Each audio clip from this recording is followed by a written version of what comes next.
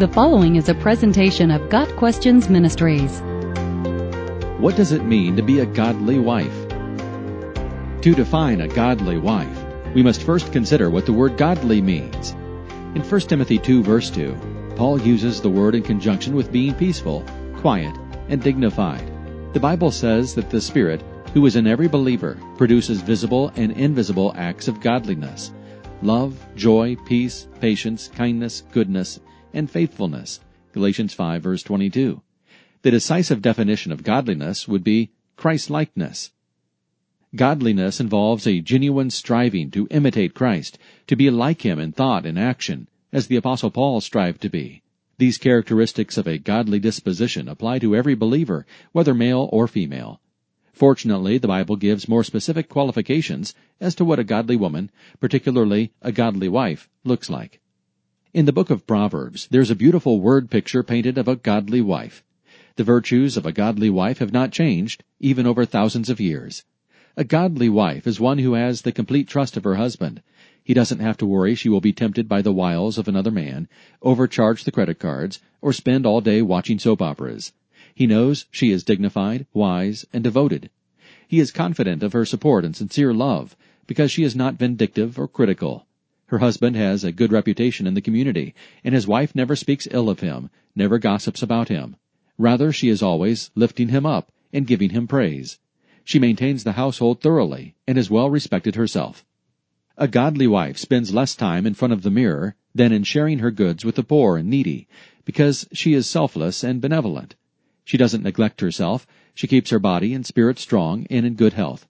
Although she works hard and keeps long hours, she is not haggard. She cares about beautiful things to enhance herself and her family. Contrary to what many believe a biblical portrait of a godly wife to be, Proverbs 31 reveals she is enterprising and ambitious. The Proverbs 31 wife is a small business owner. She makes and sells garments. She makes her own business decisions independently, and she alone decides what to do with her earnings. Notice, however, her earnings do not go toward shoes or bags, but to buy a field where she can plant a vineyard, something that will benefit the whole family. Through all of her endeavors, service, and hard work, the godly wife maintains joy. She can discern all she is doing is profitable, which spurs her on to a sense of gratification. A godly wife doesn't worry about what the future may bring. She smiles at the future because she knows her Lord is in control of everything. Proverbs 31 verse 30 is the key to the entire passage, because a woman cannot be a godly wife without first fearing the Lord. It is the godly woman's pursuit of Jesus and her abiding in Him that bring the fruit of godliness to manifestation in her life. Finally, a godly wife should be submissive to her husband, Ephesians 5 verse 22. What does a submissive wife look like? Not what you might think. The Bible teaches that Jesus submits to His Father, John 5 verse 19, yet Jesus is equal to the Father. Therefore, a submissive wife is not less valuable as a human being. Her role is not less important, but it is different. Christians know that Christ is every bit as divine as the Father and the Holy Spirit, but each plays a different role in redemption. In the same way, men and women each play a different part in marriage. So for a wife to be submissive to her husband, as Christ is submissive to the Father, means she willingly allows her husband to lead. Jesus went willingly to the cross, although not without distress. Christ knew the Father's way was best. A godly wife may find the path of submissiveness painful at times, but following God will always result in spiritual rewards that last for all eternity. The Bible equates submissiveness to one's husband to submissiveness to God, Ephesians 5 verse 22.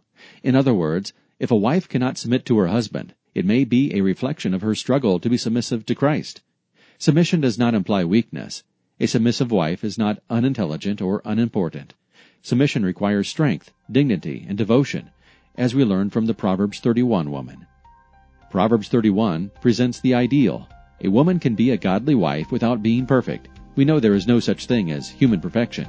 But as a wife grows more intimate in her relationship with Christ, she will grow increasingly godly in her marriage.